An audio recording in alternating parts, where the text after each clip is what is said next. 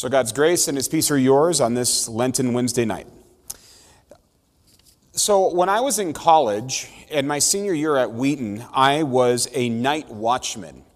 And this was a job that was given to people who were involved with federal work study. So it was part of my financial aid package. And so my freshman year, I worked in the library and did data entry, and that was about as mind-numbing as you think it is. And then one year I didn't do federal work study, partly because it was my own fault, but some misunderstanding with financial aid, which of course never happens with college, and that sort of thing. But once I got to my senior year, I decided to do night watch, because I'm a bit of a night owl. My fellow teachers and people who work with me know this, that I'm the sort of guy that'll go to bed at like 1 in the morning and wake up at 7 and get here at 7:30. That's just kind of my MO. Even at 37 years old, I still do that. And so I was programmed that way in college too. So what I did is I volunteered to be the night watchman once a week, and it was usually Saturday night. So I would be on duty from 10 p.m. until about 5:30 or 6 in the morning. I'd go sleep for 3 hours and then go to church. I went to Wheaton Bible Church, and it was a walk, and that's what woke me up, is I had to walk there. I didn't take a car, so it woke me up in the morning and go for a walk. And my future wife, Jennifer, she was my girlfriend at the time. She and a couple of my buddies would actually go with me, and we'd go to church. And they kept me accountable going, even when I was on 3 hours of sleep. And the duties were pretty interesting. I would sit behind a desk, and once all the mag doors engaged, I had to check the people that were coming into the building, and then also do the rounds. So I went through all the guys' floors, and then I had to go to the girls' floor, and that was like one of the only times a male could go on the girls' floor, was to do the night watch. So I had to knock and make sure the floor was clear and make sure there was no weird things going on, and walk through all the different floors. And so the first couple weeks on the job, it was kind of different and new, and it was kind of exciting. By the time I got to week 4 or so, I was getting pretty tired by about 4:30. And 5:30, and sometimes when the person who's the morning person that would do their thing was late, or they forgot, and so I was there even longer, I was getting pretty tired. And I longed to see some daylight, especially in the winter months. It got pretty hard. And there was some responsibility there, and I longed for daytime, which is not normal for me, but on night watch, I really wanted to do that. This psalm makes an allusion like that. It talks about longing for God as a night watchman longs for the dawn. It's said in verse 4, it's in verse 6. My soul waits for the Lord more than a watchman for the morning, And it's that Hebrew idiom of emphasis, right? They repeat themselves, so there's some emphasis on this. And back then, that was an even bigger deal. You didn't have any electronics, you didn't have artificial lighting, and so that was a little scary to be on night watch. You had wild animals you had to deal with, you might have invading armies, you had bands of robbers there, you couldn't see anything. You might have a torch later on in history, you might have an oil lamp or something like that, but you're not going to see very far in front of you. So to be on night duty, you talk about longing for the day, it's much more than I ever did, and that's how much the person in this psalm longs for God. More than the night watchman in this culture longs for the morning. And I love that image, and I really related to that in my own humble, small college brain to experience what that was like, to wait for the dawn and to long for God at an even greater level. And so it's a really great image of hope. And this psalm, Psalm 130, just a little backstory for you, is one of the most frequently recited psalms in the history of the church. It's been prayed in both the Eastern and the Western churches for at least 1,500 years regularly. Now, of course, it goes back to the Jews, and the church used it before then. But for about 1,500 years plus, it's been in a regular cycle of worship weekly, and especially in the cathedrals or in the monasteries throughout Europe and throughout the East and the Middle East. This is also done often during funerals. In fact, in some of our old Lutheran liturgies, during funerals, this psalm is often read as a cry for aid and a cry for mercy for God for those who have departed, but also for ourselves as we mourn the loss of someone. It's also for those who are sick, who are desperately needing God's favor and needing God's mercy. It's hard actually not to think of this psalm about my own grandfather, who recently just passed away a couple of days ago. 12:30 in the morning, Monday morning, I found that out. My dad texted me, and my dad was actually in a really good place because my father was somebody who knew Christ. My father was somebody who I remember on his knees when I was a little kid, and I had to go on my knees too before he went to bed. So every night we'd end it. So I have some really good faith memories for my grandfather, and because he was really declining these last couple of years, it was an act of mercy. It may seem odd, but my dad almost sounded joyful in that conversation with him on Monday because he fell asleep, basically. He fell asleep permanently. And my dad, that was one of the things my dad had been praying for, that act of mercy. This Psalm 130 when I read this for this Wednesday, I couldn't help but think of that because it's so connected to the end of life in our church traditions. The Eastern Church also prays this psalm in the evening, which is also highly appropriate because of this night watch theme. And so if you're waiting for the Lord like that, it makes sense. You're getting ready for bed, you pray this psalm. And in the monasteries and places around, places like Greece or in Egypt, they actually do this psalm today, right before they retire for the evening. And I think that's great and appropriate. In a sense, and I've mentioned this before, I think, when I've taught Christ in the Psalms before, every time a Christian goes to bed, it's like a mini death and resurrection. Because Paul says things like that, like those who have fallen asleep. It's a euphemism, 1 Corinthians 15 and other places, those who have fallen asleep. So in the same way, when we go to sleep and confess psalms like this, we are preaching the gospel, preaching our death and resurrection every time we go to bed. Nothing is boring in the Christian walk when you think theologically. It's not just dry practice. It's not just academic. It's actually the way we live our daily lives.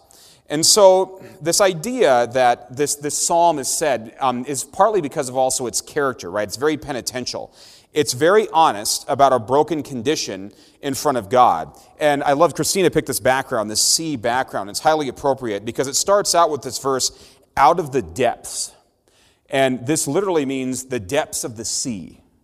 So if you study the oceans, there are certain areas and your body has to adjust because you get crushed, right? The further down you go, and there's certain places, unless you're in a submarine or some sort of protective sphere or something, that you will be crushed by the sheer weight of the oceans.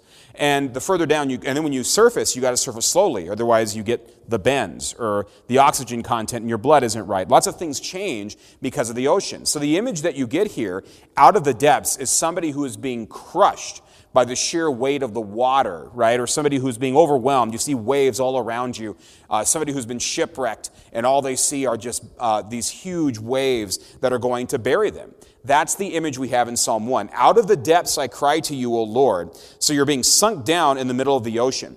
Now the words that we use are words like depression, or perhaps you're being down, or you have anxiety, and we can use all these different terms. And those are some real terms that we use for diagnosing people that have real legitimate illnesses, but also just people who have had bad things happen to them in life, or they've just simply had a bad day. This psalm goes further than that. As human beings, without the mercy and grace of God, we are being crushed and overwhelmed by the crushing weight of our sins in the world around us. In fact, I love verse 2 because it sounds like a rhetorical question, but it's important to remind ourselves of this. In verse 2, it says that if God wrote down every way we have sinned and violated his laws in creation, how would that look? Who could stand is a rhetorical question.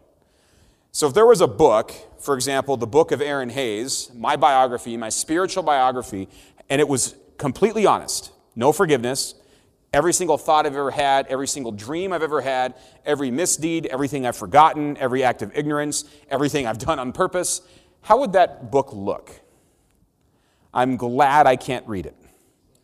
Because there's probably some stuff in there that I've forgotten about that I should be ashamed of, which is why I love in our confession when there's some earlier confessions where we say some of the things that I know of, right? The thoughts and words of deeds of which I am ashamed. But some are only known to you. I'm confessing them all, God, because I sin in ignorance also. And so if I actually read that book, it would probably shock me and I would be ashamed. I would not be able to stand. And by your chuckles, I know you all relate to that. It's all too true for every single one of us. But because God doesn't keep a record of our wrongs due to the work of Christ, we are therefore rightfully awed by him, or as this psalm says, we greatly fear him. That's reverential awe. You stand in awe. It doesn't mean you think he's going to fry you immediately, but the fact that that mighty, holy, righteous God actually doesn't look at those sins, that should keep us in awe. It's a humble and proper response to what God has done for us. So if we're feeling like we're being crushed in like this psalm, both by our own doing and by what has been done to us. I want to be honest about that too. In our sinful and broken condition, we sometimes forget that it's not only ourselves, but things are done to us also. There's a brokenness that we share corporately in humanity, that we also do things to each other. We ignore each other. We beat each other up. We put each other down. There's all these things that happen. It's a both individual and corporate thing. It's not just yourself. In fact, I'm reading a book right now. I was talking to Pastor Dinger about this, and it's called The Rise and Triumph of the Modern Self. It's Pretty interesting title. And in particular, it talks about something called expressive individualism. What they mean by that in the book is this idea that you have to discover who you are inside yourself. So I need to be my authentic you. Be yourself. Find the true you. Find your own truth. Find your own expression, and that's how you construct your identity. And then we wonder why everybody's confused and depressed. But that's what's happening, is we have constructed our own identities. There's not that sense of community now. And if we are honest with ourselves, if we are ourselves, it leads us to this point. God, who can stand? This is who I am, and I could not stand in your presence. That's an authentic me. The authentic me is the fact that I should not be my authentic me. And instead, I should have my identity and my being in Christ. That's how this changes. And so Christ says in the gospel reading today, and I love that, and I think it's highly appropriate for this psalm, that we are to come to him if we are weary and burdened. And that really does sound like the first two verses of the psalm. And Christ says that we will find rest because of it. In fact, you could also say that Christ has gone to the depths for us and experienced the full crushing weight and abandonment that we see in the early verses of this psalm. All of humanity's crushing weight in this case. Because he has done this, we can now wait on him, like this psalm says, and because he has done it, we can see God's steadfast love and plentiful redemption, as we see at the end of this psalm. There's different translations on that. Copious redemption was another psalm that it's almost like God's overflowing with redeeming qualities, that he can save you with copious and redeeming. I love that though, plentiful. It almost sounds like a harvest. You get that harvest metaphor with something that's done plentiful. The last verse says that God will redeem all of Israel, which includes us, by the way, as one people of God, from all iniquities. In other words, the person who cannot stand in the presence of God on their own list of merits are forgiven solely by the work of God, and it's a complete work. I'd like to point this out. It does not say some of your iniquities. It doesn't say most of your iniquities. It actually says all iniquities at the end of this psalm, all sins, all crooked behavior. So the image of this abundant grace that comes from God and mercy, it's a great theme in Scripture. And so I couldn't help but think about some passages in the Apostle Paul that reflect how wonderful this mercy is given our condition. For example, we have the words in Ephesians 2, where God says, he speaks of God who is rich in mercy. And he says of Christ, in him we have redemption through his blood, the forgiveness of sins according to the riches of his grace. And somewhat later, he says that God will show the exceeding riches of his grace and his kindness towards us in Christ Jesus. That's in Ephesians 2, and that's verse 7. So it's highly appropriate then that we look and say this psalm in the evening on our last Wednesday in Lent, and also as we conclude the Red Letter Challenge. This merciful redemption is that of the evening sacrifice. That salvific raising of Christ's hands in prayer on the cross when he paid the purchase of the world. And this is going to be a quote from somebody named Patrick Henry Reardon. He has a book called Christ in the Psalms. It's one of the sources I've been using as we've been preparing for these Psalms. He says this. Here we go. Sorry, forgive me. It was in the evening sacrifice offered while the world was plunged in a darkness that started at noon that the Father delivered us from the power of darkness and conveyed us into the kingdom of the Son of his love, in whom we have the redemption through his blood, the forgiveness of sins. This is the mercy and the plentiful redemption in which, at the end of the day, we place all of our hope. To God be the glory. Amen.